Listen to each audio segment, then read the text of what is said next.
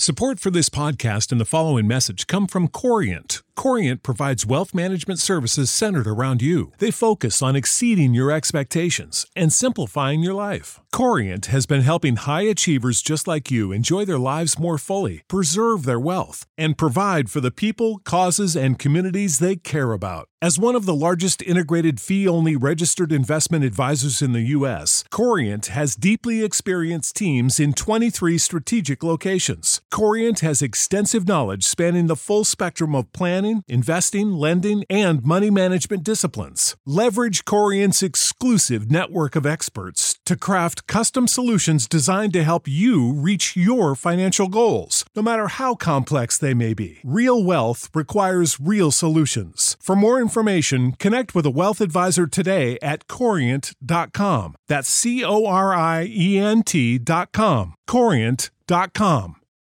Without the ones like you, who work tirelessly to keep things running, everything would suddenly stop. Hospitals, factories, schools, and power plants, they all depend on you. No matter the weather, emergency, or time of day, you're the ones who get it done. At Grainger, we're here for you with professional-grade industrial supplies. Count on real-time product availability and fast delivery. Call, click Grainger.com, or just stop by. Grainger, for the ones who get it done.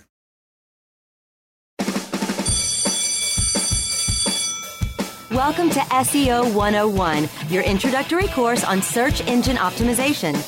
So, turn on your computers, open your minds, grab your mouse, and get ready to get back to the basics. SEO 101 on webmasterradio.fm is now in session. Hello and welcome to SEO 101 on webmasterradio.fm. Episode number 357. This is Ross Dunn, CEO of Stepforth Web Marketing, and my co-host is John Carcutt, the Director of SEO for Advanced Local. Well, my friend, it is now 10 years since we had you on the show. That's amazing. 10 years. I can't believe it, honestly. Yeah. And just think, podcasts are just now taking off. Yeah. Yeah, it's like we seem to have a knack for picking them right when they start up. Just like we both started back in the SEO years. Exactly. Well, it's been a fun 10 years. It has. And today we have a bit of a special show because although we have a bit of news to cover, we're mostly covering questions. And we got a lot of them. Thank you, everyone. A ton. We're quite active in our Facebook community, so that's great. And we're even going to cover some that have already been answered in the Facebook community, but we want to make sure everybody else that's not there knows what's going on in Facebook. Absolutely. Okay, so first of all, the Google June Core update. It's big and still rolling out, according to Barry Schwartz on Search Engine Roundtable. So I've done a little reading on this too, but I know you read a little more. So tell me a little more what you've seen. Well, apparently there's not a lot of detail about what was impacted as far as, what's causing the fluctuations, but there's a lot of fluctuations. People are seeing some really big gains. Some people are seeing some really big losses. The Daily Mail was interesting to me because it's a newspaper publication. It's been around forever. At once, it was actually the largest news website with the most traffic on the internet. Apparently, it lost 50% of its organic traffic within 24 hours of the June Core update, and 90% of the Google's discovery traffic, which is really interesting to me. I've been focusing on Google Discovery for a couple of weeks now because it's actually driving significant traffic for us as well. So that was interesting to me. So how does one focus on Google Discovery? The Google Discovery reporting search console. But no, I mean, like, how do you increase your chances of being found in it? Well, it's mostly news sites. Okay. There's not too much content. There's a little bit, but not much content outside of news sites. So you really need to be qualified for Google News to really be found in Google Discovery. That's why I don't know much about it, I guess. I was like, yeah. Hey, what the hell is this? Okay. Yeah, I don't have any news clients. Well, a couple fledgling ones that are starting up, and I will have a lot to learn, but just the same. Yeah. It's interesting. So it's very interesting. I think it's something we are going to be keeping an eye on, this core update. It hit June 3rd, which was Monday of last week from when this airs. So hopefully by the time a week or so passes, we'll know a bunch more about what it's impacting and what impacts it. And maybe next show we'll have some more details to be able to share with you. But it's something to keep an eye on. Definitely, and even Danny Sullivan, who's still wigs me out, but anyway, he's the rep for one of the reps for Google, has stated that this is a core update, so this is definitely going to be noticeable to people. So this is not just there's some changes. This is a fairly significant one. Yeah. I can tell you on our sites, we've been pretty flat. It hasn't impacted us plus or minus at this point. Hopefully, if it does, it'll be on the positive side. But so far, we're good here. So, yeah, and you and I were both saying most of the time you would feel it more often if it was news related, but I'd say maybe once a year we see one of our clients get negatively hit by it, but most of the time it's all positive. Yeah, it's just the benefit of following the rules, I guess. And just ensuring that you create great content and you're following all the best practices for SEO, which is our tenet. That just, it works. So why mess with it? All right. So next up here. Oh yeah. So this was kind of cool. Google is now letting restaurants and customers add or edit popular dishes. Again, this is a good old Barry Schwartz post that I noticed. It's kind of cool in that, if you have a particular favorite haunt and you want to share one of the dishes you like, you can do so. You can take, you can add your dish using your Android device by opening Google Maps, entering a restaurant name in the search bar, then in the business profile, tap menu and then add. That's where you add a photo of the dish and then the dish name. There's also a similar path for iPhones, I believe, but at this stage, it wasn't shown here in the example. So this is only on mobile? Yes, exactly. Okay. And the cool thing about this, obviously, it's going to be taken as a suggestion, like any change. You can't guarantee it'll show up, but especially if you're editing someone else's, you can actually add to or edit particular dishes as well. I can imagine that getting a little out of hand. Mine's a better picture. No, mine is, and it's just changing all the time. It could actually end up being a bit of a nightmare for Google to manage in terms of quality control. So we're going to have to see how that plans out. Hopefully it's not butchered by spammers, but right. Yeah. Well, there are already Google guides anyway, so they're spamming their own photographs and all that stuff in there anyway. So yeah, if anybody really wants to do that, it's not hard. It isn't. It's sad. It's full of spam these days, but overall, I think what they're doing is a good thing. It's just they just need to ramp up a bit some of the improvements in the terms of moderation.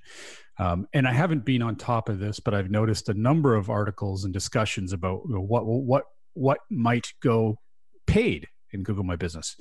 Maybe there's going to be could there be some features in the future that Google will add that you need to pay for to get the benefit of? Then at least if they do that, they're making some more direct money from it. And maybe they'll get they'll be more interested in finding people to moderate. Well, at least that way, if they do add paid features, it could reduce the number of ads we're starting to see in local searches, which could be. Yeah, we can hope. Yeah. I don't know. I don't trust Google to reduce ads ever. Not if they can keep them. Not anymore. Not since they became public ages ago. Yeah. Just if they can keep it up, they'll keep it up.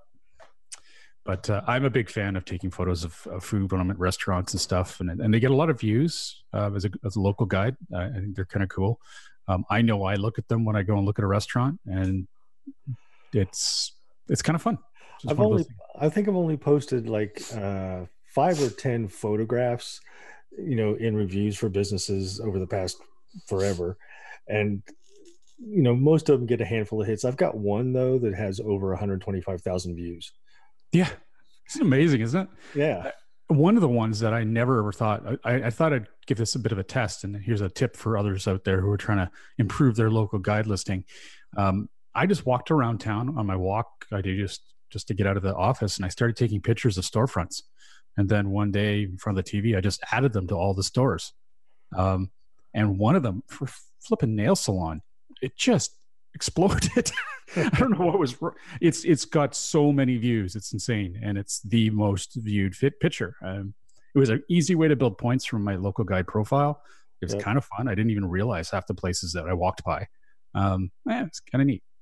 So, and it's all about points in local guides. And the more you get, the better perks you get. Sometimes I get a free movie here and there. Bill Hartzer just hit 100,000 points in level 10.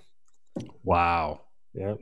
That's a lot. And he posted his stats of what he did. He had to post over 10,000 photos, like 29,000 reviews. It was a huge number of stuff that he did. It took him years to do, of course. But it was interesting to read the number of stats, the different types of things he did to get up to 10,000 points. I'll have to check that out. That's really cool. Yeah, I enjoy it. I'm not fanatical about it. Some people are. Some people insist upon doing so many that they get invited to the Googleplex every year for their big celebration / meetup. And I think that would be neat. Don't get me wrong, but I don't have the time for it. Yes. But yeah, I mean, I guess if I had a goal, I'd be able to do that someday, just at the rate I'm going. But I doubt it. The hell. All right, let's jump into the next topic here, man. I have got too many windows open. Some Mueller files. It is. Okay. All right. Why don't you hit it here while I try and bring it up again? Mueller files. John Mueller answered questions about a negative SEO attack. This is one you added, and I'm going to open it up and read it because I haven't read it yet. Yeah, really what it was is someone was worried about the fact that they may have been attacked using a negative SEO. And his counter was that, for the most part, they do a good job of filtering that out. He says he sees very few people that have actually been hit by negative SEO. So here's the actual question: is my website gets hundreds of links that seem to be spammy. I suspect that maybe one of my competitors is trying to decrease my rankings. Do I need to keep disavowing these links week after week, or should I only be worried if I get a natural links manual action? Which is actually a pretty good question. It is. Yeah. John's specific response was, in general, we do automatically take these into account and we try to ignore them automatically when we see them happening. And then the next part is what I just mentioned. Yeah. And for the most part, I suspect that it works fairly well. I see very few people with actual issues around that. So I think that's mostly working well. So he didn't answer the question so much. He didn't tell the person yes or no. But essentially he does later on. It's a fairly long article that rambles a bit here, but and then that's sort of how these live chats can end up too. He says, with regards to disavowing these links, I suspect if they're just normal spammy links that are popping up for your website, then don't worry about them. We probably figure those out on our own. If you're worried about them, regardless if it is something that you're not sure about, you're losing sleep over, then use the disavow file. But don't, and one thing I thought was important here, the disavow file is not an admission of guilt. You're just telling our system these links should not be taken into account for my website. But the one thing I want to get to here is, on the other hand, there's a point here that I liked. Yes. That said, we have the disavow tool. So separate, here, I'll read the whole thing. I think for most websites out there, pretty much the largest majority of websites, you don't need to use the disavow tool. That's why we have the disavow tool separate from the Search Console, so you don't get tempted to use it because it looks like the normal part of a Search Console. It's really something you should only need to use in extreme cases. I had to cut out a few words here and there just because it was a little wordy, but that's the key here. Only use it in extreme cases, unless you're losing sleep. It's not going to hurt you, but just only use it in extreme cases. And you'll save yourself a lot of time too. As a disavow file, like Google's gotten good and is finally doing what we told them to do from the beginning, which is just ignore the crap. Yep. Imagine how much time it would have saved people if they'd just done that from the beginning, but no, they had to penalize people by making them work hard on this stuff and fix things where I don't think there was any need for that. It was vindictive, I thought. All right. So next up. You're saying they're being evil? Yeah. But they're not evil. Never. No way. Well, they took the do not be evil thing out of their mission statement, so that now they can be. Yes, exactly. All right, let's take a quick break. When we come back, we're going to start on our first round of questions. SEO 101 will be back right after recess. What if you had access to analytics from the most visited sites on the web? Think about real-time sales and signups from Amazon and Netflix, stats and engagement from Slack and HubSpot, all on one patented platform. That's Nacho Analytics. Nacho's perfect for details on your product design and development, instant for influencer info, and fantastic for real-time financial figures. Level the playing field today for your business with Nacho. What are you doing? All this nacho talk got me hungry. Level the playing field today for your business with nachoanalytics.com. Seriously? It passes before it's noticed. A slight rising of the eyebrows, a widening of the eyes. It may be accompanied by an almost imperceptible inhalation. The heart adds a beat like a quiet exclamation point on the experience. Within a tenth of a second, the reaction has passed, but not without leaving its mark. Someone found what they're looking for. Does your website deliver impulses to act? It can. Intended Consequences is the podcast for digital marketers who see their job as changing hearts and minds. If you're frustrated, bored, or in a rut, it's time to spread your wings with me, Brian Massey, and my guests. Find out how successful, curious, creative, and data-driven marketers are making a difference on purpose. Visit intendedpodcast.com or find us where you get your podcasts. Intended Consequences, marketing on purpose. There are over 70 million active podcast listeners in the U.S. Webmasterradio.fm reaches them all with the largest global distribution of any online business-to-business podcast network. We can target and place your message in front of those active listeners immediately.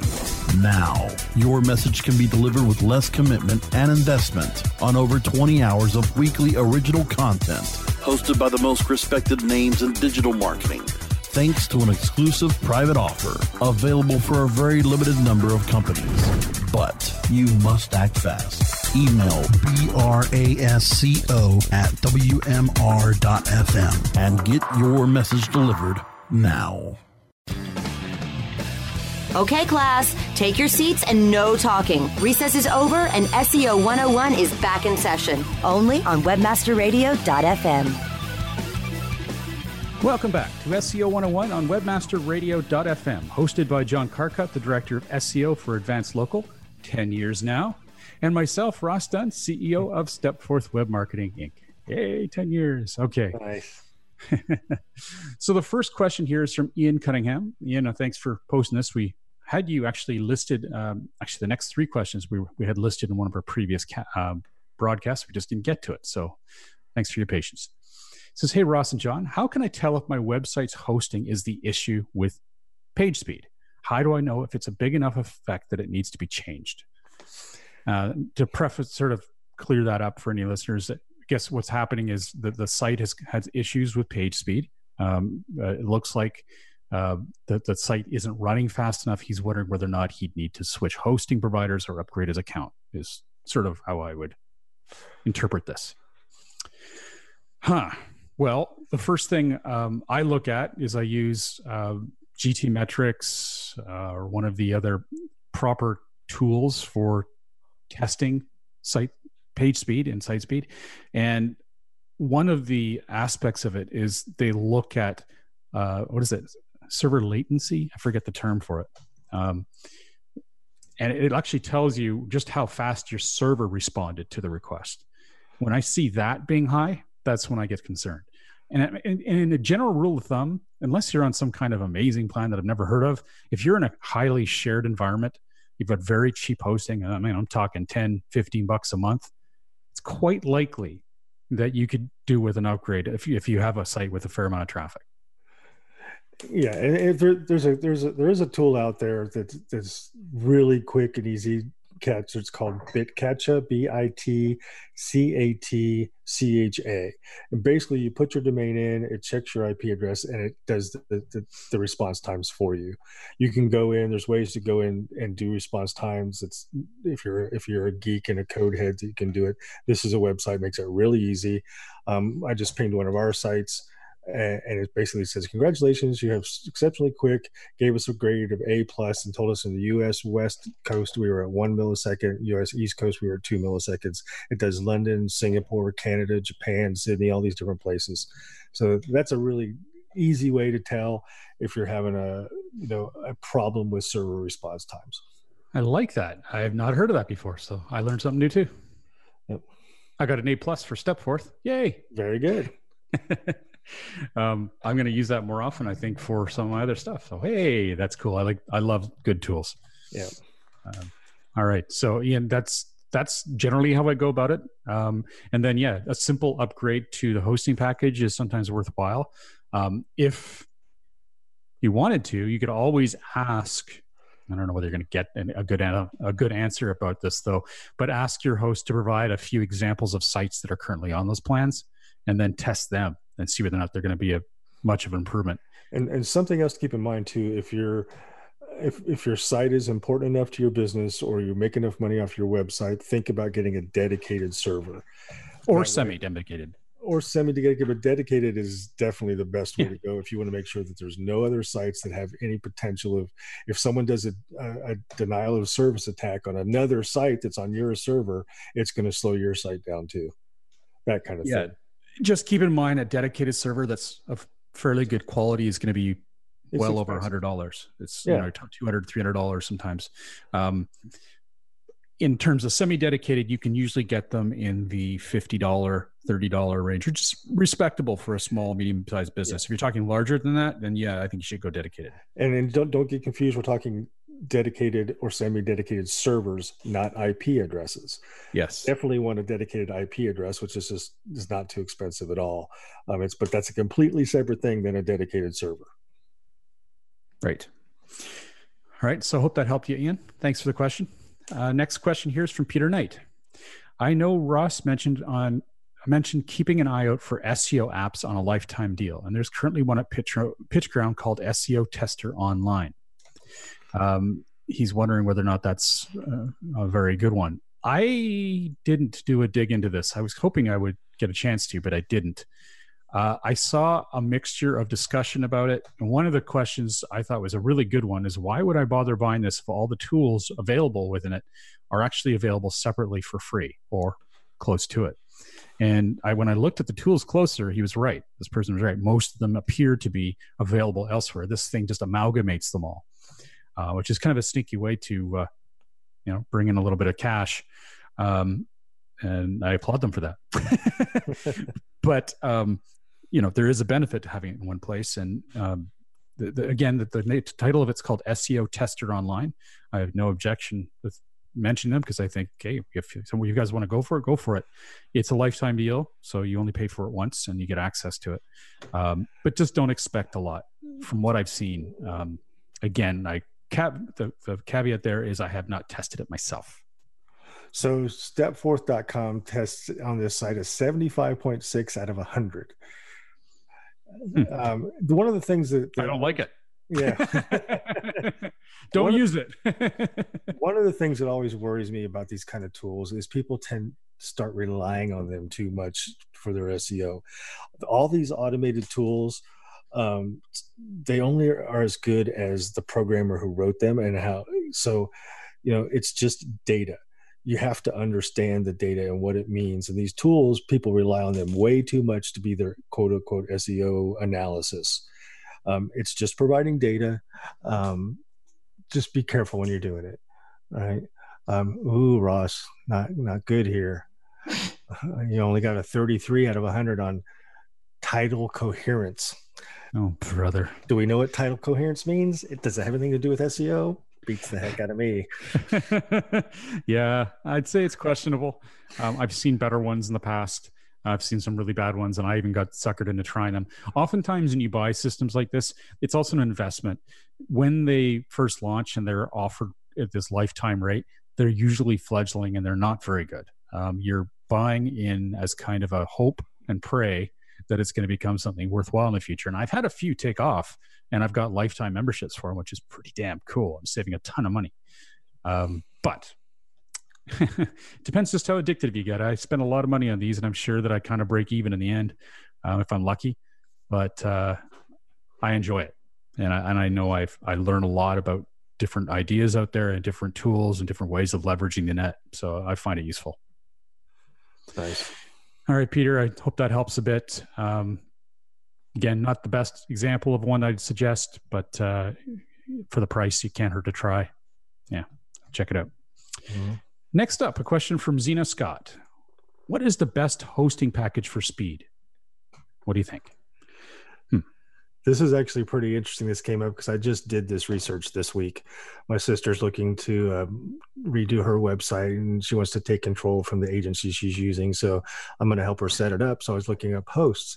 I found a couple of different research studies where people actually compared hosts, specifically for WordPress in this case, compared hosts, and they compared all kinds of things around reliability, uptime, speed, and all that stuff.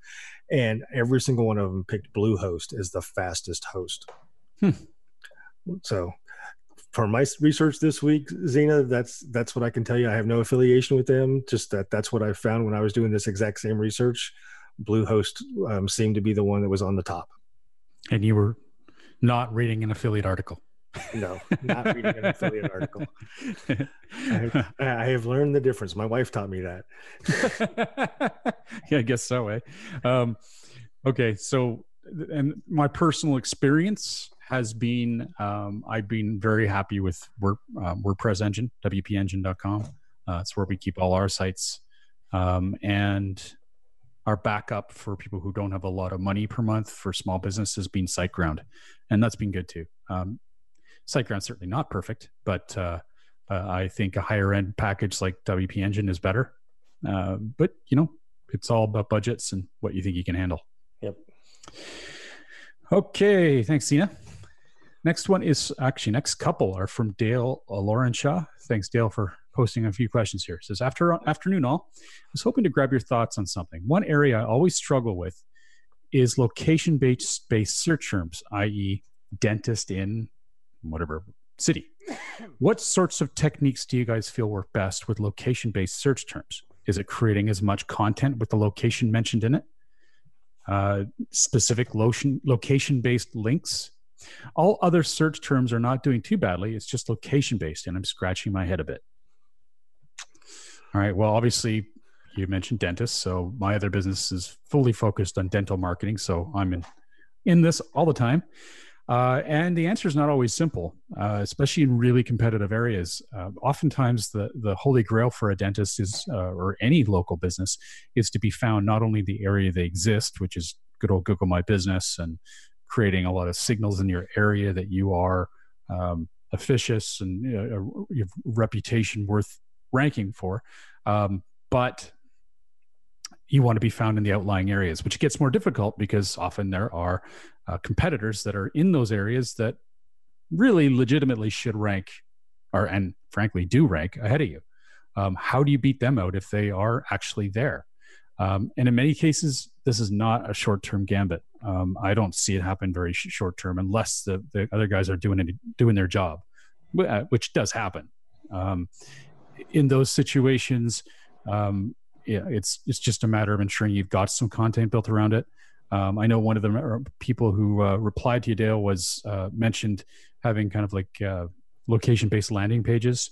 As long as those are done really well and don't look spammy, they can work.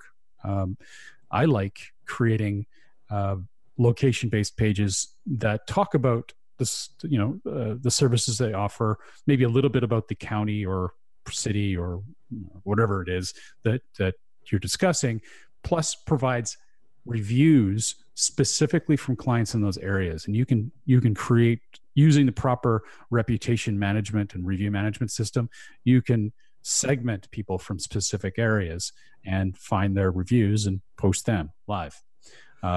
It looks good. It looks very good. And it is something that Google doesn't seem to have a problem with. And and it also offers value because it does show that you do actually do business in those areas.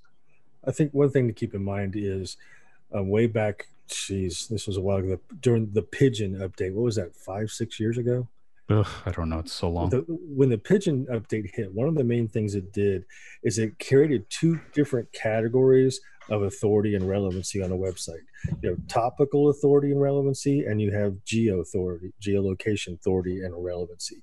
And if you're doing really well on the regular search terms, but not the geo-based ones, you probably have a lot of good topical authority and relevancy, and you need to work on building your geo authority and relevancy.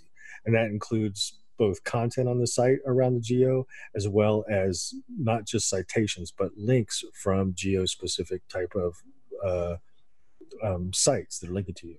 So I think both those things are important to build up that authority and relevancy on the geo side of the site. I also think there's a big difference between whether you have a site that's focused on one location or multiple locations. That you have multiple locations on the same site, it makes it a little bit more difficult to build up geo authority on all those different locations. One location on the site it's a little bit easier to do that. Another tip, you might want to go check your Google My Business listing. Towards the end of last year, they stopped letting you do, like you mentioned, Ross, people want to get the surrounding neighborhoods and the surrounding cities as well. And people used to be able to put in a radius, 20 miles around my business I want to be mentioned in, that kind of thing. They stopped allowing that radius. You can't even do that anymore. You have to go in there and put in the actual zip codes or city names that you do business in. And if you haven't done that for this site, that might help you target some of those, give you a little bit more authority in those geo areas if you go in and actually add those city names in your Google My Business. Yeah, and the other part is building links in the areas that you are targeting that you don't have a physical location. And in that situation, you may find it beneficial to join that area's chamber of commerce, really authoritative areas or authoritative websites where you can gain a link that I did that for one of the technology companies in Victoria. I went for our company, and it was amazing to hit the boost in traffic and visibility. I mean, they have a lot of clout, so consider that. Better Business Bureau, the same idea. Mm-hmm. All right, that's a start anyway, Dale. I know there's a lot more to it. At times, it depends on a lot of on the situation as well, how competitive things are.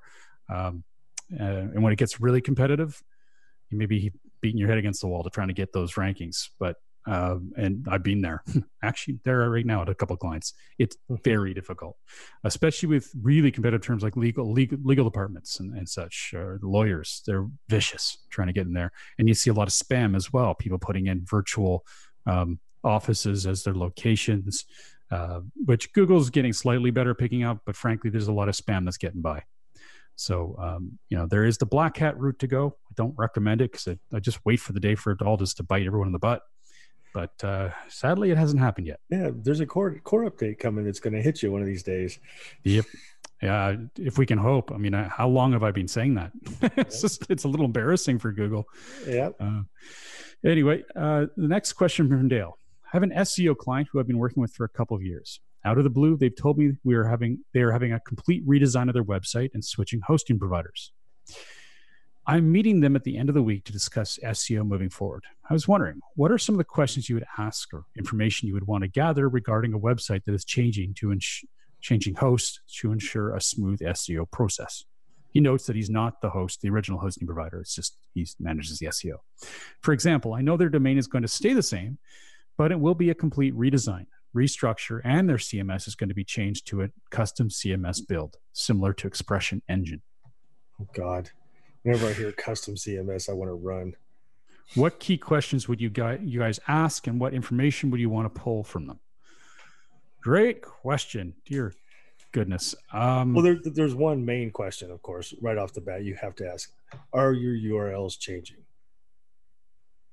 And the yes or no to that question will completely dictate what your strategy your SEO strategy will be moving forward. And generally, if it's a different CMS build, that's a high chance. Yeah, it's almost a guarantee it's going to change. But sometimes, even if they're not changing the CMS and they're doing a redesign, they might be reorganizing their site as well, putting, we want to streamline the navigation, which could also and most likely would change URL structures as well. Those kind of things. So that's the key question right off the bat in my mind. Yeah, my mind's reeling. I get in these situations and I end up having to go back and look at past situations where I've done this, because it's usually a lot more than you think in terms of stuff to consider. Well, let's hit some of the basics though.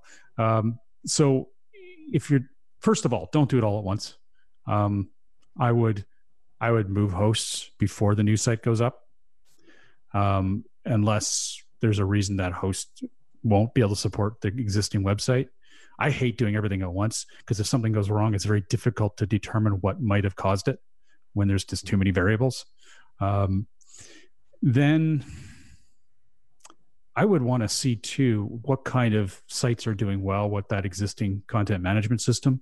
Maybe they've got some examples of sites that rank well.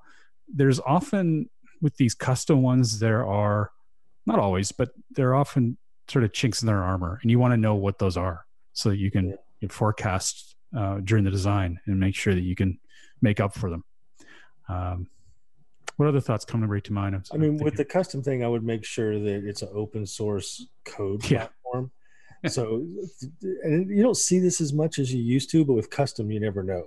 But there used to be some CMSs that were compiled code, which means that there was no way to go in and change them unless you had the original source code of the build of the CMS, right?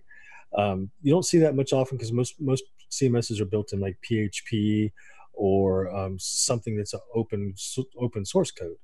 If it's custom, you kind of have to ask that question. Make sure that it's not compiled code, or whether you're never going to be able to fix the problems. Yeah, and we acknowledge that you don't have control over this. Yeah, exactly. This is coming at you no matter what, and those are bad situations. I often try, if there's any chance to get the client to take a step back and go, are you really sure you want to go to proprietary? Because you work on that sort of platform, you're stuck. As soon as the site's designed, they're going to be really difficult to leave that company. And there are good ones out there, but I would say there's less good than bad. One of the things that really I've run across a couple times in this, when they say redesign, typically you think, they're going to change the look and feel and maybe the navigation somewhat, but the content's pretty much going to just move over to the new site. I've seen when they say redesign, they mean they're changing everything. I had one last year sometime that had probably 10,000 pages on their website that were, and a good 60% of them were providing some kind of traffic. They had a board of directors meeting. The board of directors said, we want to pick our top 500 pages and only use those. Get rid of the other 9,500 pages. All right? How could that go wrong? Yeah, to them, that was a redesign. So you got to make sure you talk about content with them. Is the content changing at all? Are you restructuring the content? Is this an opportunity for look at dead weight pages and get rid of them? Because there's a good opportunity in some cases where there's pages that are actually dragging the site down that are low quality, thin content that you can address at a situation like this. This would be a good time to address that type of stuff. So another thing is check their roadmap. What are they working on? What improvements are coming down the pipe? Do they look like they're constantly improving upon this content management system? If they don't have a roadmap, that's something to be concerned about. I find that once they have you, they're less interested in updating them unless they're a proper company. And I say that because I've dealt with so many that are not. You need to ensure that this is going to be a good long-term investment, because good Lord, it is. Yeah. You're stuck. And there are a lot of little things when you're switching CMSs. Like one CMS might automatically update XML files as new content's published. If the new one does that, great. If it doesn't, that's something that needs to be addressed. So if you're switching hosts as well, make sure that the host is handling 404s and backslashes and HTTPS versus non-HTTPS and all that stuff, handling it the same way. You don't want to have that stuff change on you and not realize it, right? It's funny. I never expected so much of my business would end up being caught in the morass of switching over sites. We spend so much time. It's probably one of the more technical parts of our job these days is moving hosting for clients. It's so not simple. I mean, in some cases it's fairly simple, but most of the time, because we're cursed with the knowledge about, what can go wrong, we're paranoid and we're checking everything galore during the steps. And I think it's a good service, but it is an amazing amount of our job now. Because there are so many ways it can go wrong. And one last point, at least from my part, is here that make 100% certain that this new CMS is focused on mobile. Oh, yeah. That's not common.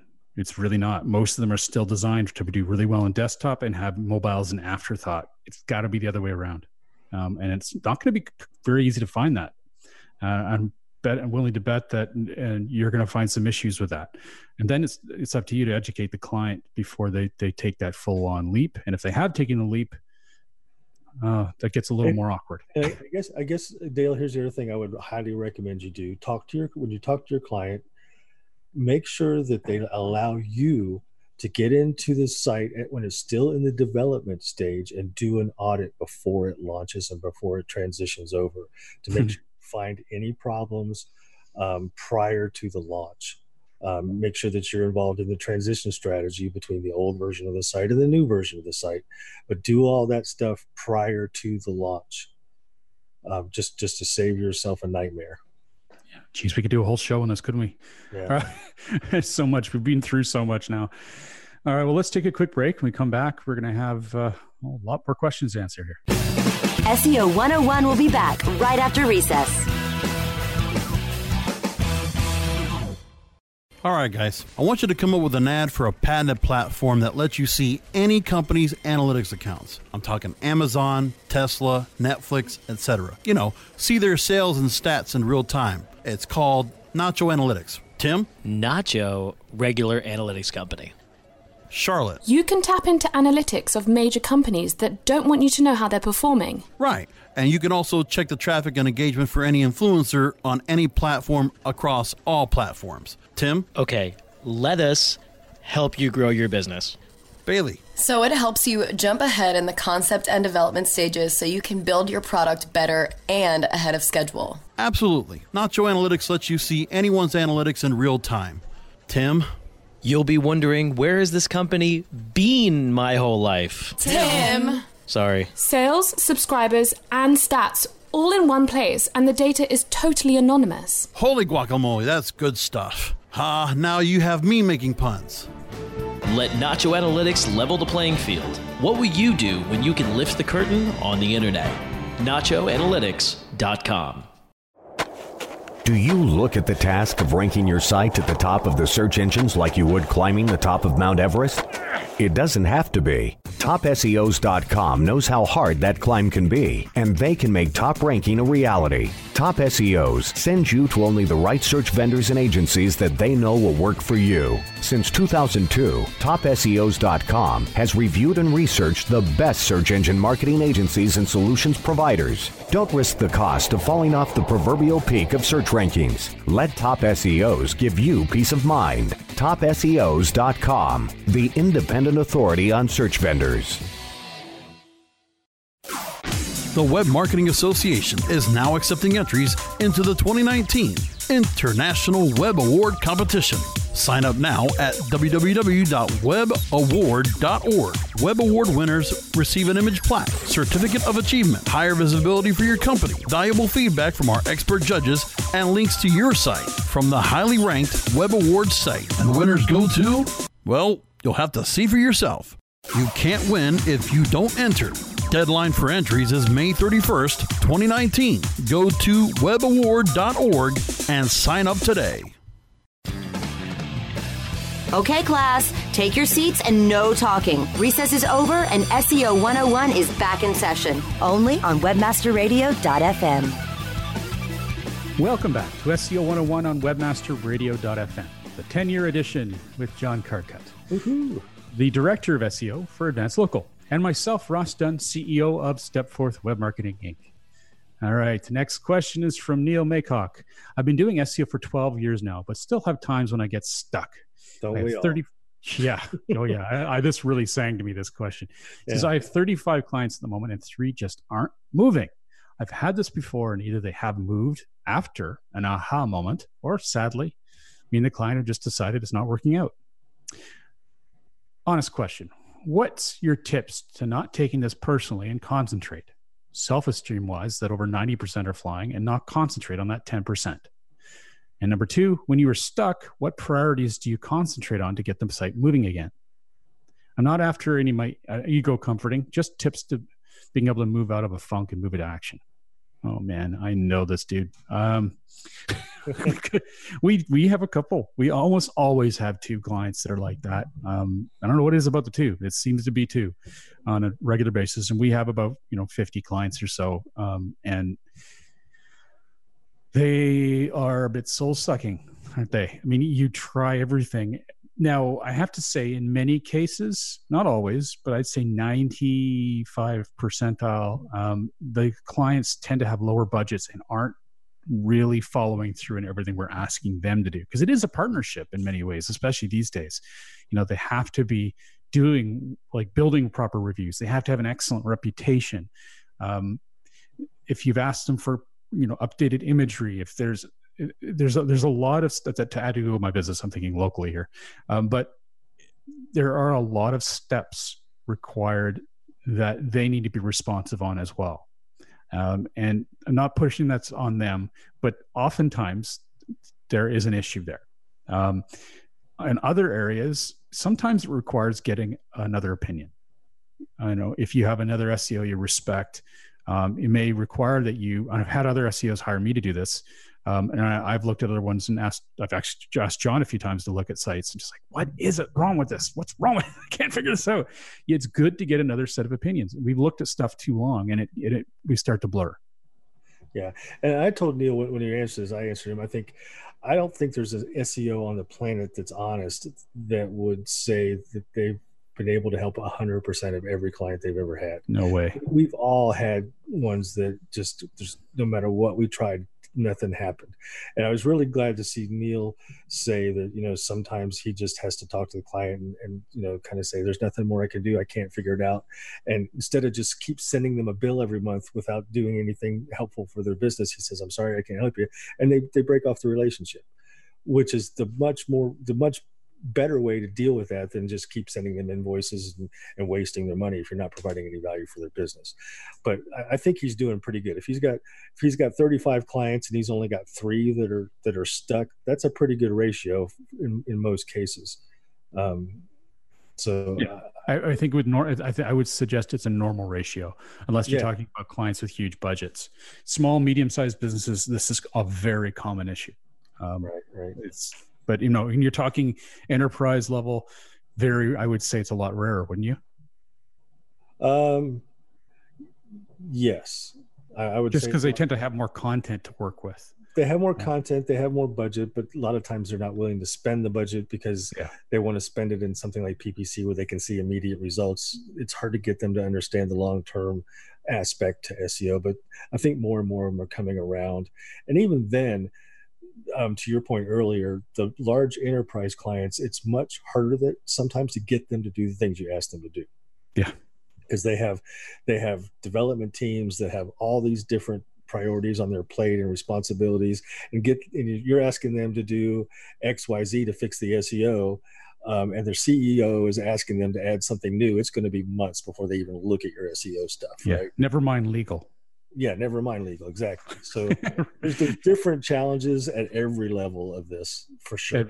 For those that were listening, I should have clarified. Legal means in many cases they have to run everything through their legal department before a simple change. It can even happen when you want to just change a word on a flipping page. It's just so torturous. I knew a guy who was doing SEO for one of the big pharma companies, and the big pharmacy companies, every single thing has to be run through. Yeah. If you wanted to change a meta description on a single page, you had to have legal review it, sign off, which usually took 2 or 3 weeks before you're allowed to change a meta description on the page. We've done a number of campaigns for the big guys, and it's been kind of funny, honestly.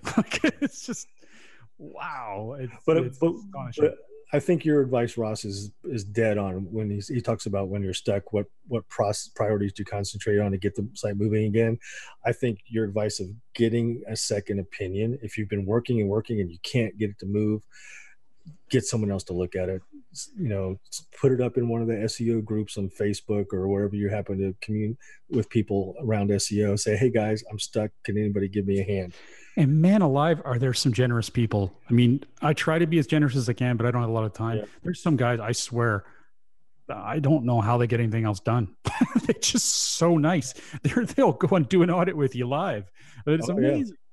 Yeah. And one of the better ones is the SEO Dojo. I really think they're just phenomenal people there. Oh yeah, absolutely. That's a great one. I'm in there all the time too. And that's on Facebook for anyone who wants to look into it. SEO Dojo, just great people. I think our community has turned out pretty well too. We're trying to help as much as we can. I think thanks to John here for jumping in a lot. I'm not in there as much as I'd like, but I tagged you to try to get you into one comment the other day, and I saw a tag and I'm like, damn it, I can't get to it yet. it's so hard. I've got already lots of people asking me through email, so it's you got to pick your battles. But I do want to, and I'm going to try my best to get in there more often. One other thing I was thinking about. I think when it comes down to running into these issues, instead of just saying, I'm sorry, I just going to stop doing this. I don't want to waste your time or money. Another option is, we certainly say that too, in rare circumstances, but I always suggest who they should go to next. I try to anyway. I try and say, okay, there is another person I would suggest that might be able to, hit another level above me that could help you out. And they usually appreciate that. Yep. That's very true. Good comment. All right. Next question is from Jeff Ashton. It says, my web developer has told me he doesn't have any experience in correcting Google Search Console issues. I chuckled too when I read that. How do I find such a person? Perhaps I should have mentioned earlier that my site is on Joomla. Okay. Well, we won't say anything more about that. I will. Just give me a minute.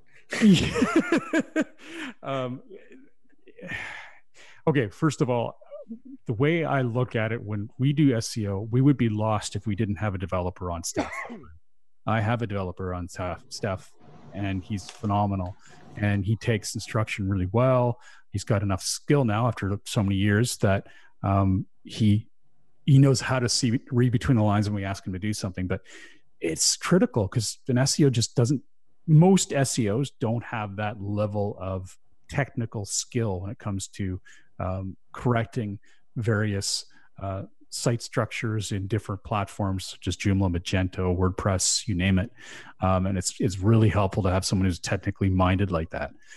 So, I would suggest finding a person through one of the Workshare sites or networking in your local area.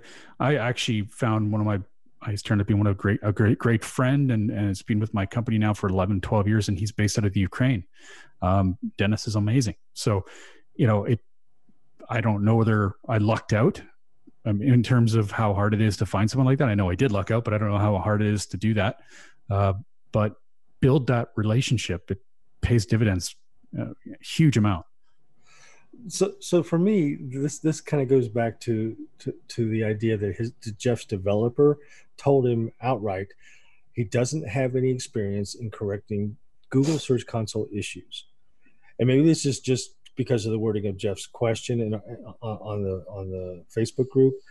But there's lots of different types of Google Search Console issues. Some of them are as simple as making a quick adjustment to a robots.txt file.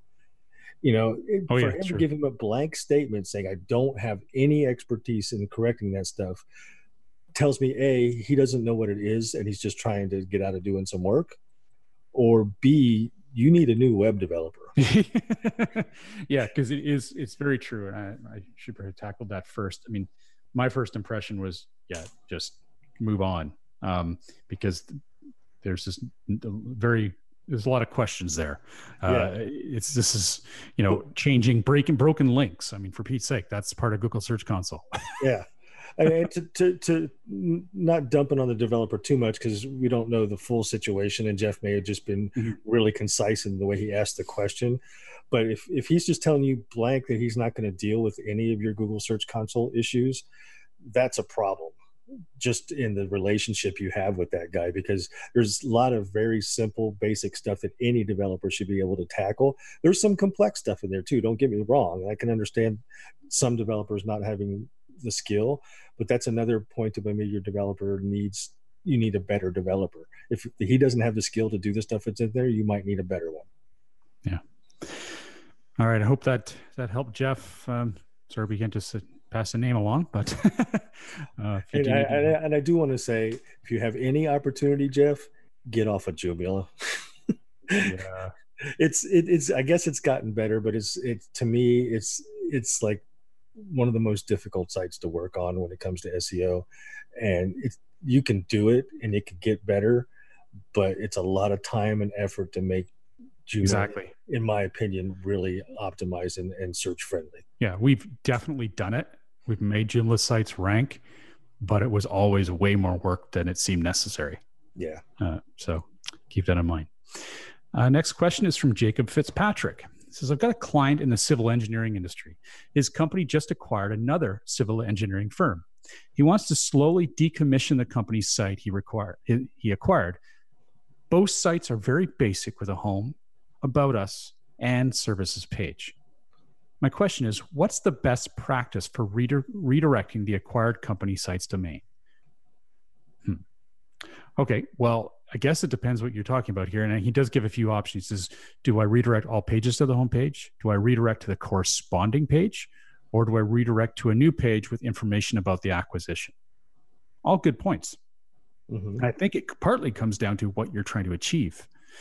I would generally send them to the homepage unless it's an extremely comparable service. I don't know. What are your first thoughts? I think the first thing I would do was look at doing a backlink analysis of the new acquired site. He says there's small sites, but that doesn't mean they don't have any search equity from links. So if he's got a services page that offers the same service that you do, and he's got a ton of search equity to that page, you want to redirect that page to your corresponding service page, just to leverage that equity into that service that you offer as well, right? So there's a little bit of work ahead of time that you'd have to do, really, in my mind, before you make that decision. I don't think it's just a blanket, you do this or this. You got to do a little research behind the scenes, and it could be that he has no link equity, and then Ross, you're dead on, just send it all to the homepage, right? Or you could do the page about the acquisition too, but if especially if there's zero link equity. But you got to understand what you're sending where, and you're not just sending the traffic from the old site to your new site. You're also sending all that backlink equity, and you have to make sure you send it to the right place. Yeah, I agree. And I think there's going to be another instance where a particular page may have been performing really, really well. Let's say an article or a guide. Let's use that as an example, a guide to a particular service or something. Well, if you have the same guide on your other site, or if you don't, make sure to move it to the new domain and then redirect to that, because you want that page to continue performing really, really well. And that link juice will help you do that. For sure. Yeah. Otherwise, that would be a massive evaporation of benefit, and that'd be a shame. Okay. Wow, it's amazing how many questions we got here. Okay, so next one is from Carl. I am the web designer and mixologist for a brew pub. I create videos on making better cocktails at home and do interviews with other local businesses. Cool. We are going to create a blog on the website for these videos, transcribe them, and even add more written content about creating the best burger, etc. I have a personal website where I want to put content about all the stuff I do, cocktails, videos, web design, etc. Basically, a website resume. What should I do when I want to add the videos from the brew pub and make them into blogs on my website? I'm missing a question. So there's two things I personally want to say here. One is, don't create a blog. Create a section on that site about videos. Oh yeah, resource. Yeah, resource section.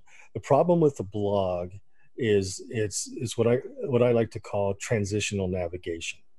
As you keep adding new posts, it pushes posts deeper into your site, which means more clicks to get to those posts, which means it loses equity from the domain of the site. So as you publish new content, the older content actually loses strength as it gets pushed deeper into the site. For something like this, I'd create a resource section to put to post your videos and your interviews and that kind of stuff. And that way the navigation stays relatively static and you don't have to worry about it moving deeper in the site and losing strength. Second of all, your question about what do you do when you add the same videos and content onto your site?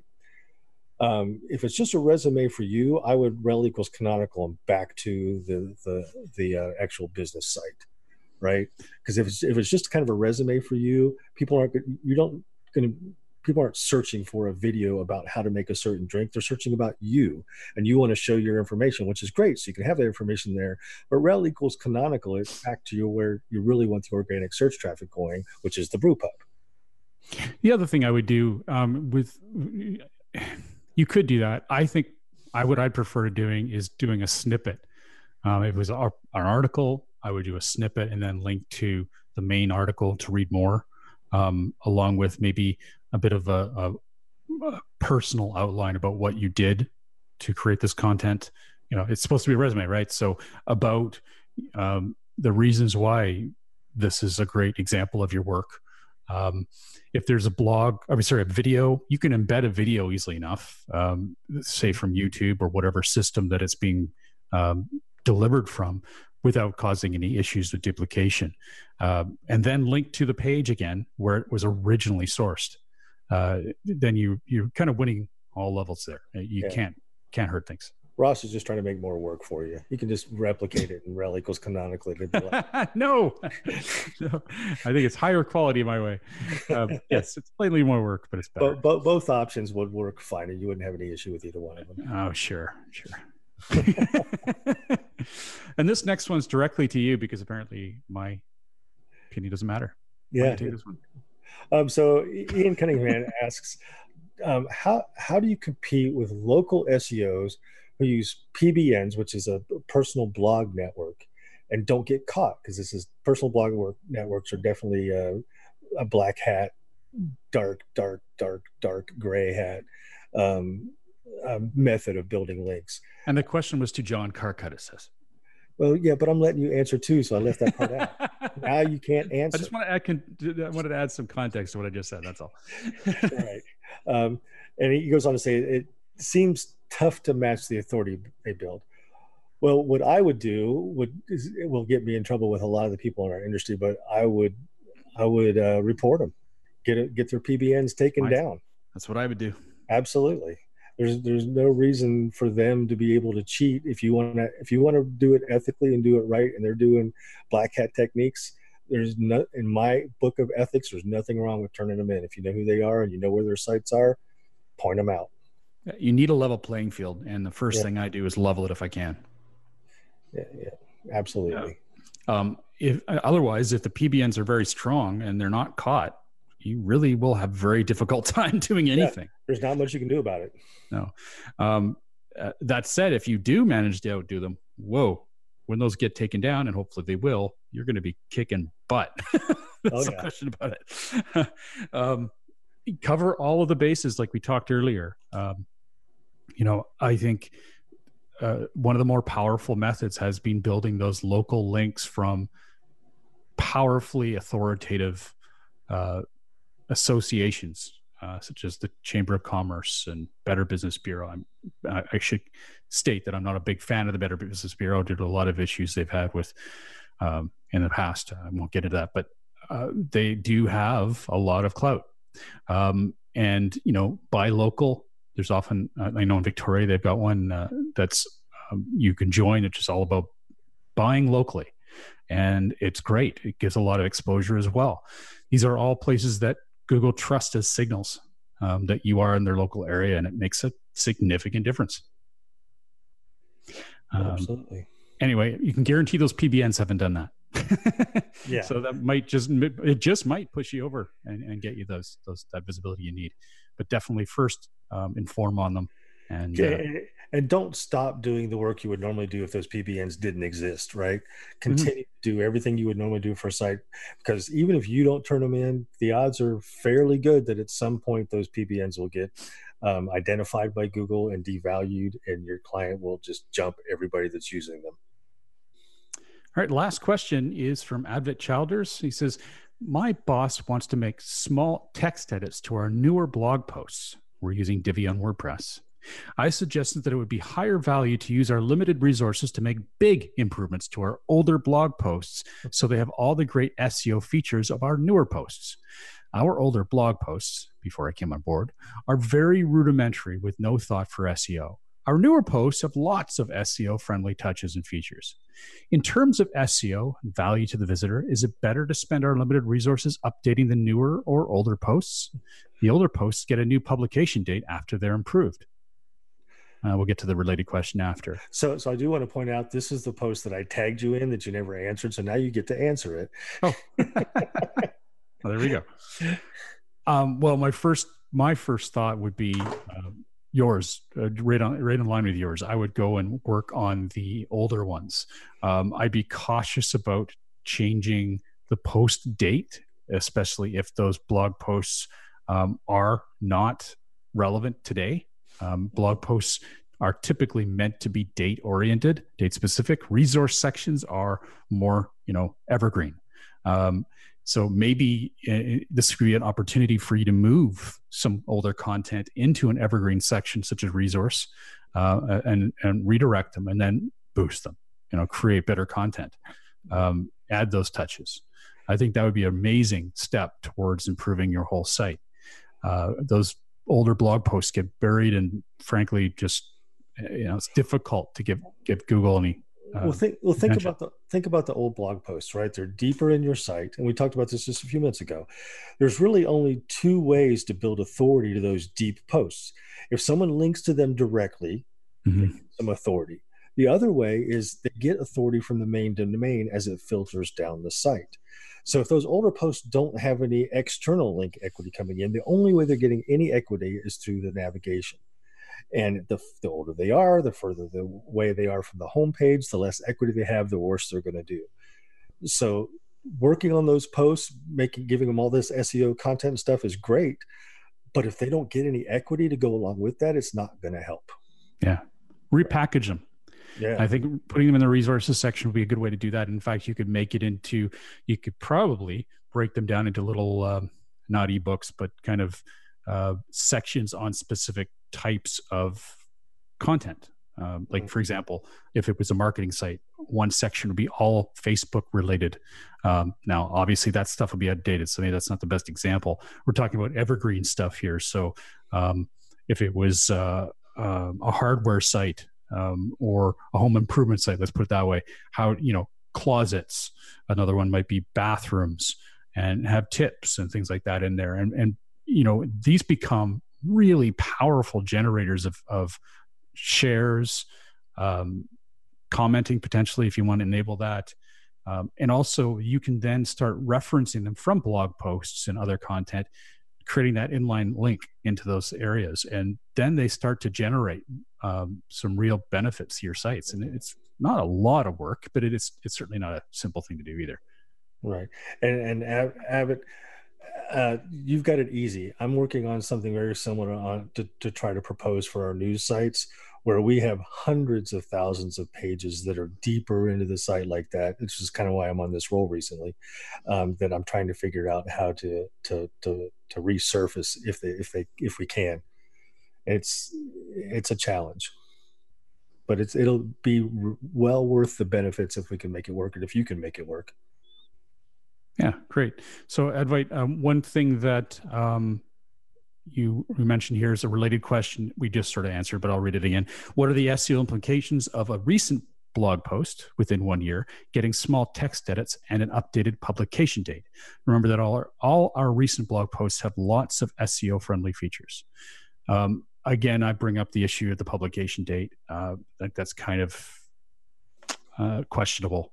If because if you're updating the publication date, what's happened to that other URL? Are you reposting it? I guess no, it's the date. The URL is the same. It's just the publication date. So I guess as long as the content is relevant and current, then you're fine. But I still think what we just mentioned is the best route, and that's repackaging it. Mm-hmm. For sure. All right. Well, that was a lot of questions, and I'm really, really happy everyone's left so many questions in the community, and it's getting so busy. So all of you guys out there who are not part of our Facebook community, jump on board. It's building quickly, and I see lots of great feedback and input. Absolutely. And a lot of the community members are also jumping in. It's not just Ross and I. So there's a lot of voices in there that are really helpful. Yeah. Well, on behalf of myself, Ross Dunn, CEO of Stepforth Web Marketing, and John Carcutt, the Director of SEO for Advanced Local, thanks for joining us today. If you have any questions you'd like to share with us, please feel free to post them on our Facebook group, easily found by searching SEO 101 Podcast on Facebook. Have a great week, and remember to tune into future episodes, which are at 1 p.m. Pacific, 4 p.m. Eastern, every Monday on webmasterradio.fm. Thanks for listening, everybody.